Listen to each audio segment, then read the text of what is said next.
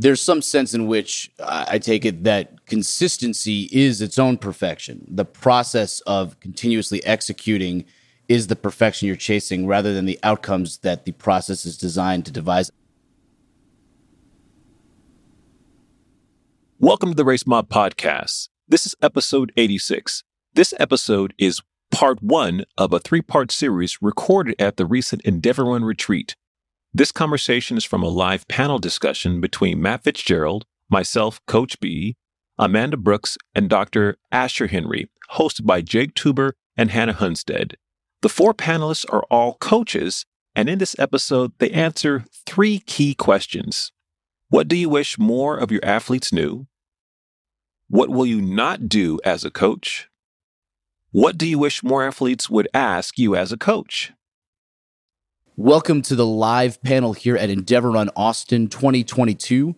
My name is Jake Tuber with Endeavor Run, and I am joined by my friend and colleague, Hannah Hunstead with 80/20 Endurance. Hey, Hannah. Hey, happy to be here. Right on. I'm really excited to introduce our four panelists for this podcast format. We're doing a live recording in front of an audience of attendees at the Endeavor Run retreat. For those of you who are listening at home right now, here's a little bit of a synopsis of what you are going to be hearing.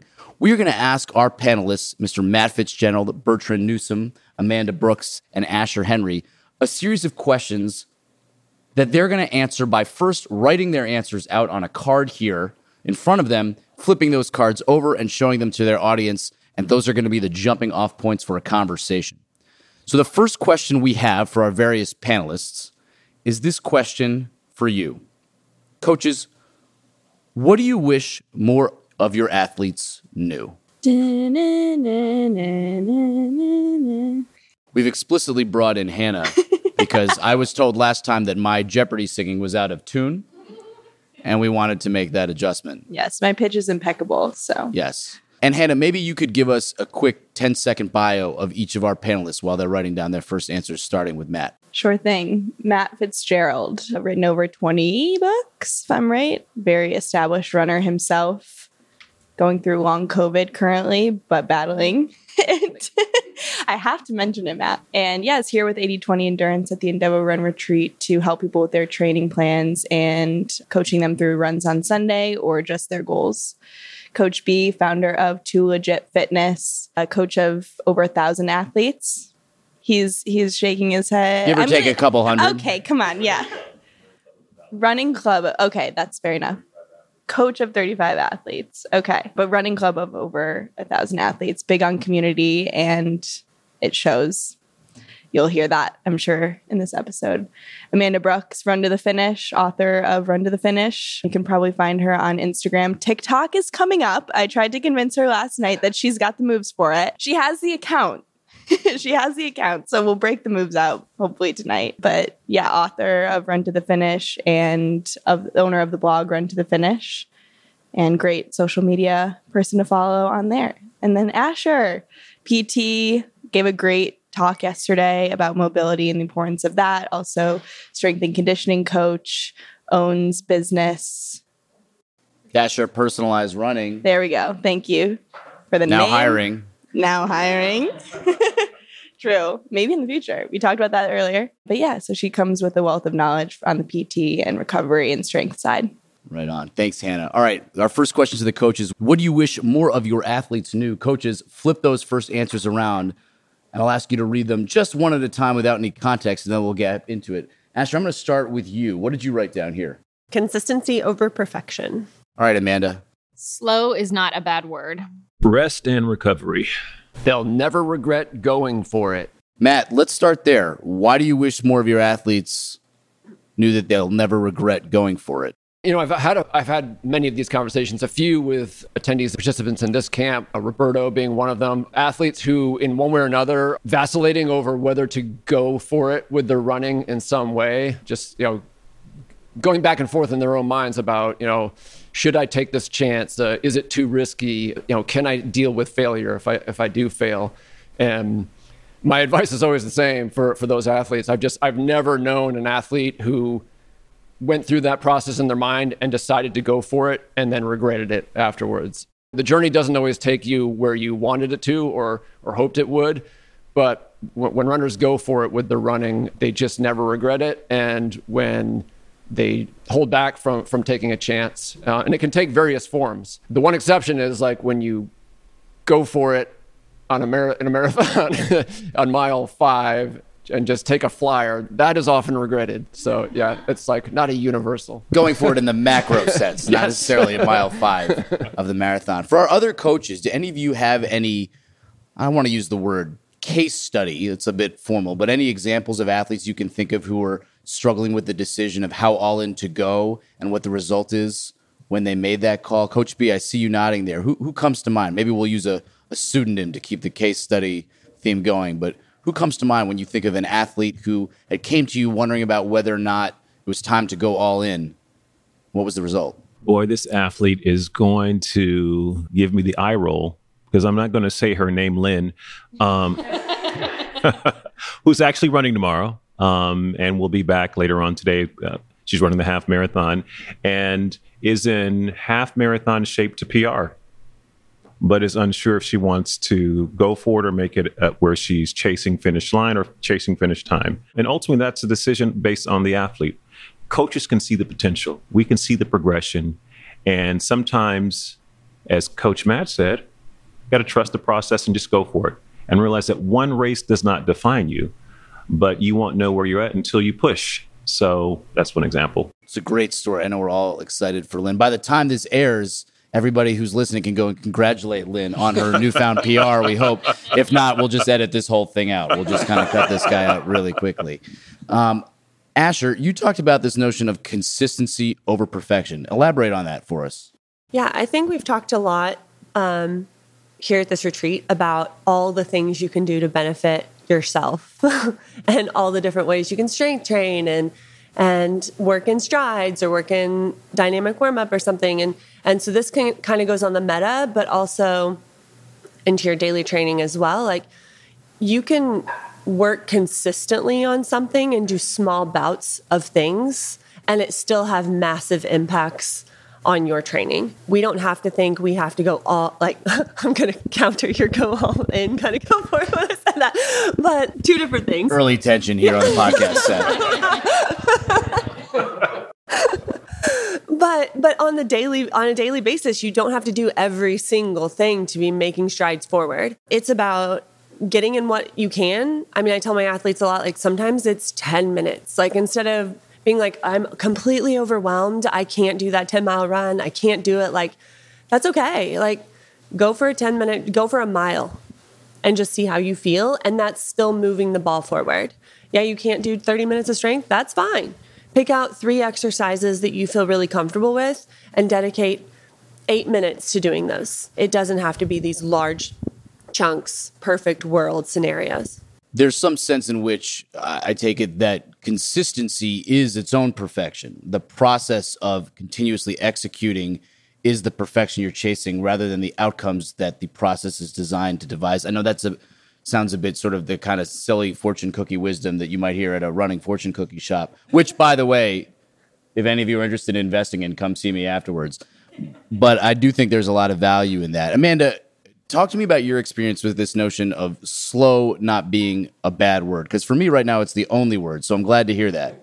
I feel like most of the time when runners use the word slow, they're using it to apologize. I'm slow. They're worried about their pace. But slow is just a descriptor. Some runs are faster. Some runs are slower. And that's all it is. And so knowing that slow is not a pace, there is no pace that is slow. It is truly like where you are, and you're going to have some days where you're doing speed work and you're going faster. And you're going to have other days that are easy runs and recovery runs. And if there's not a big delta between your fast pace and your easy and your recovery pace, then you're not running correctly. So you need to have runs that are, in fact, slow, and stop kind of getting in your head about what that means or how that defines you. I'm hearing a twofold answer there, which is that one, slow isn't a pejorative term. It's not a denigration of who you are as a runner.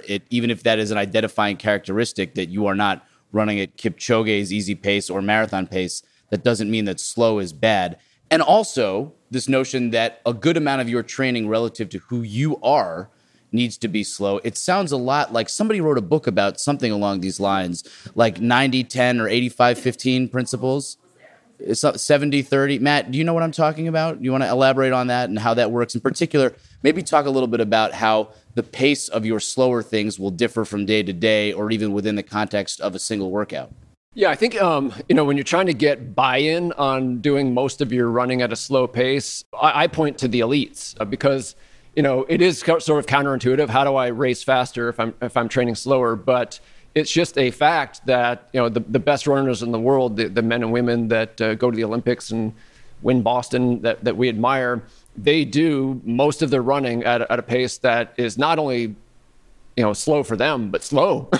When I did my fake pro runner stint in Flagstaff a few years ago, I was able to run with some of the elites, not because I was as fast as they were, but because they were running so slow relative to their own abilities. And I think that's just good news. You can buy into that, right? It's like, well, shoot, this person went to the Olympics. If they're doing it, it's just one of those things you have to give it a chance, and you will see. You start to feel better. You start to be able to really crush the 20%. And then just to finish the thought, yeah, slow can vary from day to day. I've mentioned it a few times. I'm reading Frank Shorter's autobiography now, and he's talking about how he indexed his easy pace to what he was doing on his high intensity days. The deeper he got into his training and the harder he was going on his hard days, the slower his easy days got. So that the whole thing held together. And that's, so you don't want to be tied to your device. Like, oh, my easy pace is XYZ per mile. No, it isn't. Not if you're doing it right. It's one thing one day, one thing another day. And sort of listening to your body and sort of tuning in can be just a great way to become more mindful as a runner and also just make your training more effective. And do you advocate as a result of that, folks focusing on ditching the watch for their easy runs, or at minimum putting it on so they can know their macro level time and if they have a time goal? I mean, how do you calibrate that kind of wisdom for the folks who are the rest of their time really focused on hitting splits precisely and obeying the watch as much as possible? How do you advise them around that? Let's hear Coach B's answer to that question. Ironic that 2 weeks ago I recorded a podcast based on this, and where people in some cases have lost their running mojo because they're too tied to the analytics, they're too tied to the measurement component, and to be able to run free without a timepiece, right? And it's liberating. And run based on feel, run for the love of it versus, what zone am I in? What pace am I at? What is my cadence? What is my stride length? Just to get out and immerse yourself in the experience, it allows you to reset and refine the joy of just getting outdoors.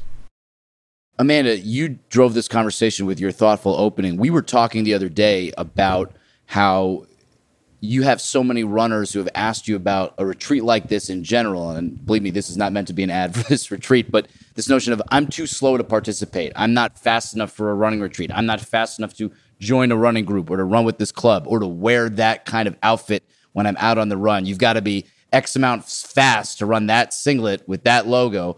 What do you say to folks who come to you from this position of I'm not fast enough? What's your general coaching cadence for them? Yeah, so I think especially when it comes to sort of finding that community, I tell them if you keep showing up, then other people who are exactly like you will show up and finally feel welcomed. Especially with running groups. I mean, having lived all over the country, I can say you may have to dip your toe into multiple different groups to find the one that feels good to you. Some of them are not as great at catering to all different paces. So call ahead, ask ahead, but show up, be prepared to just have your own run if it turns out to be that kind of night, and know that it's not a reflection of you or your ability. That's the people who were there that day. So keep going, keep looking for that other group, but especially like running retreats. Yeah, do a little bit of research and find out who are they catering to. There are going to be some that are catering to like elite runners. That's not where we want to go. But otherwise, you should expect at most of them that there's going to be a wide range, and that'll be your chance to finally connect and run with other people and kind of find that joy and realize what you might be missing in your training. Very cool. Yeah, to sort of be the person you wish to see in the group element, I think is powerful. Coach B, I want to shift to your answer here around hoping that more athletes would know about rest and recovery. And I'm sure I'm going to want to ask Asher about how to take advantage of that a little bit more precisely. What is it about rest and recovery that you wish they knew? First off, a 4-letter word that is not a bad word is rest. Another one is walk. A lot of times we as runners, we're so focused and driven on getting in the work when we're in that motivated space. Athletes who have a running coach, a path to stay focused and a higher level of accountability, go, level up, time trial, PRs, greater distance, et cetera, the art of rest and recovery gets lost. And it is a game changer as much as putting in the work is a game changer. And when you have the balance, an 80-20 balance, it's important. So from a coaching perspective and as an athlete, make the time to relish and cherish those rest days. And easy days, easy, and hard days, hard. And where's the greatest sense of recovery for the body? Is it when you're on a foam roller? Is it when you're drinking a protein drink? In many cases, when you sleep. What is your sleep like? Do you get enough? That's when your body, again, is going to get you back to a greater sense of feeling better, which is important. So REST. It's a good thing. And that gives me a quick opportunity to plug one of our sponsors for this podcast and Endeavor in general, which is Inside Tracker, who actually can give you a lot of the data to help you analyze that in a very organic way. I know those here are fans of it. We're going to talk more about that later. But to be able to understand what's going on internally and help you calibrate your rest, your intake, the nutrients that you're focused on, your fueling for performance, to Coach B's point. Otherwise, you're leaving a major part of your training cycle unexamined. I mean, if you think about the amount of energy we put into making sure every workout is the right distance and the right splits, and I have the right shoes and the right gear and the right focus and the right team, rest and recovery is a huge part of progression. That's actually where the muscle growth and regeneration happens, is when folks are at rest. To ignore that and not take advantage of more data that's now available gives yourself, I should say, shortchanges you a little bit. Asher, when you're writing, especially a lot of prehab-focused plans for folks, how do you convince athletes to take their rest and recovery as seriously as, say, they want to take their hard days or something along those lines? Yeah, for sure. I was talking to some people earlier at the retreat about this, and kind of to jump off Coach B's comment about make easy days easy and hard days hard, like adaptations happen in the downtime. Like we can do all of these big fitness events, like we can go work out, we can long run, we can do all these things, but really your body needs that time to remodel and grow on the like cellular level, musculoskeletal level, to be able to withstand future stimulus. So yeah, you want to work in prehab. Yes, you want to work in strength if you have the time and ability. That is a very important part of injury prevention and performance. But you want to work that in a way that's complementary to your whole training cycle, and that includes rest and recovery. It's as vital as anything. And so I often tell my athletes, hey, if we're going to do strength, we're going to do them sometimes on run days, depending on how many rest days they have during the week. But we're also going to make sure we're not doing strength the day before a workout or the day before a long run, so that we're showing up to those really, really hard days or those up-tempo days in a good position, like setting ourselves up to be able to utilize the energy that we have appropriately. But then also on the flip side of that, taking those full rest days to fully rest. So incorporating, at least on my team, like at least one day a week where you're completely resting. And then potentially on easy days, putting in your strength work there so that you do have the capacity to take full rest days as well. There are different schools of thought about when to incorporate strength work. I know a lot of athletes will make their hard days extra hard by going to the gym and doing Olympic lifting after a track workout. Other folks will do it on the day following from a recovery perspective. I know there's a lot of different solid philosophies. For the typical everyday runner, I'm not talking about your elites who have X amount of hours in the gym every day to spend whenever they want, who's trying to fit that gym session in between their runs, trying to plan out their week. All right, if I want to optimize a little bit more and schedule my time so that I have a little extra time either after or before a run, what's your advice for most folks fitting in gym and strength time around their running? Yeah, so if you are going to do a strength workout on the same day as a run, the literature shows basically you want to do strength after. So you want to prioritize what you're prioritizing, and that's running for us. And then to get a little bit more out of the strength program itself, if you wait 6 or more hours, you can actually get more benefit from the strength training. So splitting your days AM, PM works really well. If that said, like, we don't do all this in a bubble, like we are all humans. So if your plan, if your day, if your life is better, and more enjoyable if you run and then you go right into your lifting, because moving those two together allows you to have more time with your children or time like relaxing with your friends. That's just as important. So if you can split them and it's convenient for you, waiting at least 6 hours is usually beneficial. And then otherwise, again, stick with consistency. Sounds like, and Matt, you and I have talked about this before, but sometimes the best way to incorporate it is the way that you're most likely to incorporate it. So even if it can't be optimal, as if you were a pro and you had the 24 hours of your day to get paid to schedule it, do what you need to do so that it's in there. That's better than not being in there, which is important. Hannah, why don't you take us through our next question for our panelists, and they'll write their answers down. So we talked about what you hope your athletes knew, and I'm sure that's all those things that you mentioned are what you preach all the time as well.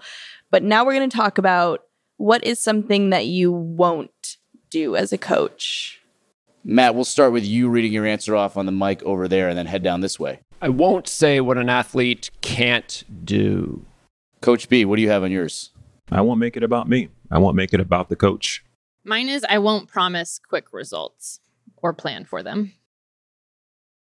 Mine is I won't get out of my lane. Really great answers. Hannah, notice none of them said that illegal steroids and PEDs were off the table. So if any of you are interested in being coached by any of these four, that wasn't anything referenced. That's all on the table as far as I'm concerned. Amanda, quick results. Why won't you promise me quick results? I mean, will you at least give them to me if you don't promise them to me? No, I have actually turned away a number of athletes who wanted to do a race that was relatively soon that I just thought, I don't want to be a party to your new injury, or I don't want to be a party to you having a really unfortunate day. It's not that maybe it's not possible, but I'd just rather be part of your success. Asher, it sounds like you kind of have a similar philosophy in terms of what you will do and won't do, and the way that you wrote down, you won't get out of your lane. Maybe talk a little bit more about that for us. Yeah, I think I always want the best for my athletes, and I want to provide them with what I have expertise in. But sometimes they need other things. So similarly, like sometimes they need a different personality. Sometimes they need a different professional. Sometimes they need a different practitioner. Like sometimes they need other things. And my job is to find out what their needs are and serve those best in my capacity. And sometimes that's bringing other people in or referring them out. And this might come especially from my physical therapy background, but like I won't get out of my lane. Like I know what I can provide and what I'm good at. And I also know how I can serve them best, but that might not be what they need in the moment in time. So that's kind of what I meant by that. And similar but not congruent answer from Coach B, make it about me. Or sorry, you will not make it about you. You will not make it about the coach. Can you say more about that? Yes. A training plan is about the athlete, and it's not Coach B's training plan. I'm not living vicariously through the athlete that it is my way or the highway. It's a mutually curated process. You have to, in a coaching profession, you have to be a good listener. You hear us, we can talk about our profession and what we love, but as a coach, especially in the beginning, you must zip it up and listen to the athlete, understand their journey, and understand roadblocks that have prevented them from getting to the next level. But too many times I've seen coaches, of course not my fellow panelists, make it about them. And too many times that's what causes a disconnect between coach and athlete. So just talking a little bit less, listening a little bit more, and not making it about yourself and get ego in the way, trying to drive results so you can say, hey, that athlete did this because of me. No, not the best approach. I wonder if we could spend a little more time on that as a panel, because there is an inherent tension when someone comes to you for coaching.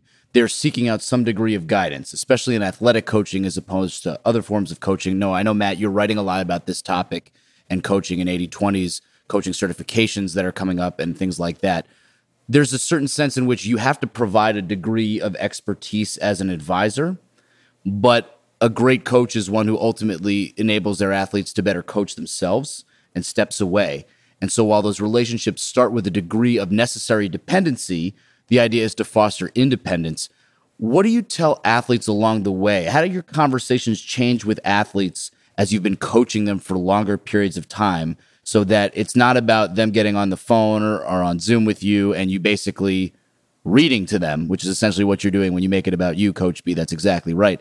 And actually really becoming more of that listener, that question asker. Have you found that your conversations with your athletes who you've worked at for many years tend to evolve in terms of how the conversations go? Yeah, it's one of the, I think most coaches would agree, you have the most fun when you're working with athletes you've been working with for a while, because there is an evolution that occurs. And typically you're just loosening your hold on the reins, especially if you start with someone who's relatively toward the beginning of their journey as an athlete. They need more direction, like just do this, I'll tell you why afterwards. But if the process unfolds as it should, you're putting more and more on them as the process goes. And it's a lot of fun. I guess maybe bad coaches can't do that so much, but I always just get a thrill when a good idea comes from an athlete. It's like, hey, what if we try this? Or if the solution to a problem we both recognize comes from the athlete and not me, because I do deserve some of the credit for that, actually.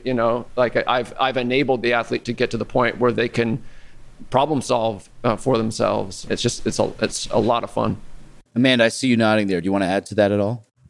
Yeah, I think that's a really great point. One of the athletes that I have worked with for a long time got better at sort of recognizing what was working for her. And so even with like strength training at one point, she said, I think for me, I preferred if there's like 4 known strength sessions, and that's what I do for a while. Less variety actually is better for me. And then I have other runners that want all the variety, but it was really cool for her to hit that point of like, hey, no, I'm realizing now this is what I want. And it's great to get that feedback and then be at the point where they're comfortable in themselves to say, this is what I want. Yeah, that sounds like one of the more fun moments as a coach, when you realize that you've enabled them the capacities that you first had to provide.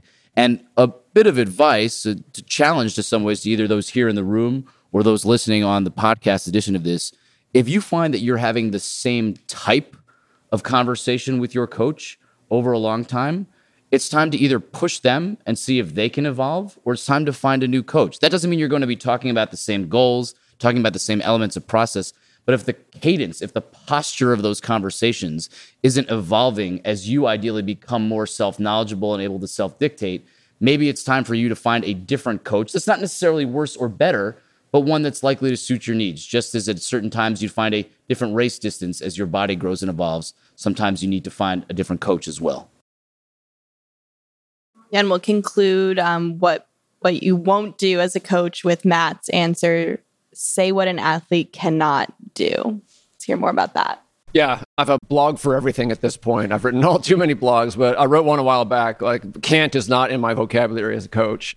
And there are a few reasons for that. I think we've all heard, athletes, elite professional athletes interviewed after a great success where they throw a former coach under the bus. Like, my coach said I could never go to the Olympics or win a championship. And then they do. Like, you do not want to be the coach named in that interview. And if you tell an athlete they can't do something, that is possible. A second reason is that if you think you know how far an athlete can ultimately go in terms of improving, you're either lying or you're wrong, because you don't. Like, there's no calculator, there's no test you can give someone when they've been running for 3 years to find out how good they're going to be if they do things right after 5 or 7 years. So you just don't know. That's reason number 2. And then number 3 is like, just as a coach, in terms of like the dynamic you want to establish with an athlete, you don't want to put yourself in the position where you are telling an athlete what they can't do. There are things that athletes can't do. Let others tell them that. Like, it's the tenor of the relationship you want to have. You want your athletes to associate you with can, not can't. Matt, have you ever strategically said to an athlete they can't do it, knowing that would motivate them to accomplish something they otherwise wouldn't try? Because I've been chasing that 100-meter Olympic gold medal ever since you said I couldn't win it. And I want to know, has this all been a ploy? Is there ever something where tactically you will actually tap into an athlete's motivation by maybe not saying can't, but being like, that's going to be something that would really impress me, or framing it in a way that makes them, as a matter of wanting to show themselves and prove it to you in a healthy way, strive more? Or is that something that's a little bit too nuanced? No, that would be a contradiction of what I just said. Yeah, I simply don't. You can't catch the man in the lie, folks. I've been trying for years. I mean, here's where I will say can't. Like, if the example I gave in that coaching textbook I'm working on that you referred to, like if there's a runner who says, I want to complete my first 100-mile trail race in 9 months. If I think it's not safe for that athlete to make that attempt, I will tell them that.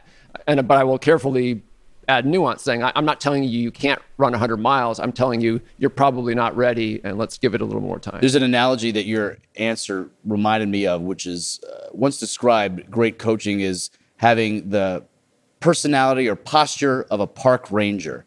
A cop will say, no, you can't do this. You can't go here. It's closed. A park ranger will say, if you want to go there, it's off trail and it's a little bit dangerous. Here's what I'd recommend. Or, if you're interested in doing this, most people who are interested in doing that really find that they made the best time that they could have at the national park by going this way. And you could try this in the afternoon, or go out there and then come back and let me know and we'll talk tomorrow. And this notion of saying, like, it's not that you can't, but I'm here to create the parameters. And if you want to push against them, that's fine. Amanda, you kind of shook your head before when you were like, no, I will never strategically say no, just to goad an athlete into trying something because it's a mental block. What was behind that answer there? Yeah, I mean, I think it's part of that is figuring out that every athlete has different ways that they need to be motivated. I'm not the reverse psychology coach. Like, for most people, you're there to be their cheerleader and kind of, that confidant. So I don't want them to have that negative association, minus, as I said, the quick results, which is exactly what Matt just mentioned. I also think that most athletes are limited by their mindset more than their physical, fitness, right? Like, they're usually in training, at least maybe I'm just talking about from personal experience. This might be anecdotal, but oftentimes they don't believe the extent of what they can do. And it's our job not to say, yes, you can't. I just want to also, reinforce, no, not just you can't, dream big. Reach for big things, because we often limit ourselves on the psychological side of things before we're ever limited physically. So that's the only thing I would add. And there is some evidence that even within the context of a workout, let alone in goal setting, our brain's capacity, based on the way our limbic system is interacting with our sort of more rational centers of our brain, is going to tell us we're basically done long before our body is physiologically done. And there's some famous studies that have been done where they say that, generally speaking, when you think you absolutely have no more, you've tapped about 40% of your physiological capacity, and your brain, as a sort of survival mechanism, is trying to tell you to take it easy. Toying with those limits is a lot of what it means to expand your skill set as an athlete. So there's a lot of biological truth to that as well, Asher. Thanks for adding that. I actually have a question for you guys going off of that too. Do you think some athletes want you to say they can't do it? Like, they look for the coach. Yes, sure, most athletes come to a coach for a cheerleader perspective and for them to push them. But do some athletes want that limit of, okay, I can't do this. This is what I should shoot for. This is where my safe zone is. I mean, I think it's personality. And so that is a lot of finding the right coach. It's, do you want Jillian Michaels in your face? Get out there, do it. I don't care how tired you are. Or do you need someone who's Bob Harper and a little softer and in your corner? So I think that's a big part of finding the right running coach, is sort of knowing yourself. What is it that helps you or motivates you? And then talking with that coach first to see how do you help someone when they're in a slump? Or when I'm telling you, I don't really feel like doing my run, are you going to be tough love, or are you going to just be like, okay, that's fine, you don't want to run? And so kind of knowing yourself, I think, is a big piece of that. There are some occasions where you look at the goal that the athlete may have, and if they're coming off of a marathon and a week later there's another marathon they want to do, you think, I don't know. But there's sometimes as a coach when you need to trust the athlete, because it is more about them just getting another medal more than them just trying to push for another PR. I have an athlete by the name of Nicole, who her profession as a doctor, she's an end-of-life doctor. And knowing the stress that she's exposed to in her everyday, the ties she has to the families and making critical life-changing decisions, running for her is very personal. It is therapeutic. It is essential. It is what helps her cope. And she's a grinder. I mean, she's one of my hardest working athletes. She came to me that way, so I cannot take credit for that. That's just how she's wired. She lost her mother as a teenager, and she's been able to use running as a vehicle that has helped her cope and thrive. She's in the midst of a 50 marathon challenge. She was in Tennessee 2 weeks ago. And this was a point where like, oh, okay. She was going Tennessee 2 weeks ago and then ended up running in Mesa last Sunday, ran 4:28 and then 3:38 the following week. So when I was as a coach thinking, okay, maybe a day in that second marathon in Mesa where you may have to grind it out, you may be in the pain cave early. Trust the athlete. And that's advice that I give other coaches as well, because too many times, again, we make it about us. And there are times we need to step back and let the athlete embrace that next challenge. Mesa is a faster course than Tennessee. Typically ranked one of the top 10 fastest marathon courses in the country. So another way to conclude that inspirational story. Yes, and this just shows you another great element of great coaching is if your athlete wants to run 2 races back to back, make the second one on a faster course for them. If you like this conversation and want to be part of the next Endeavor Run retreat in Boulder, Colorado, follow Endeavor Run on Instagram. Check out the For the Long Run podcast for part 2 and the 80/20 Endurance podcast for part 3 of this episode. And as always, keep on running.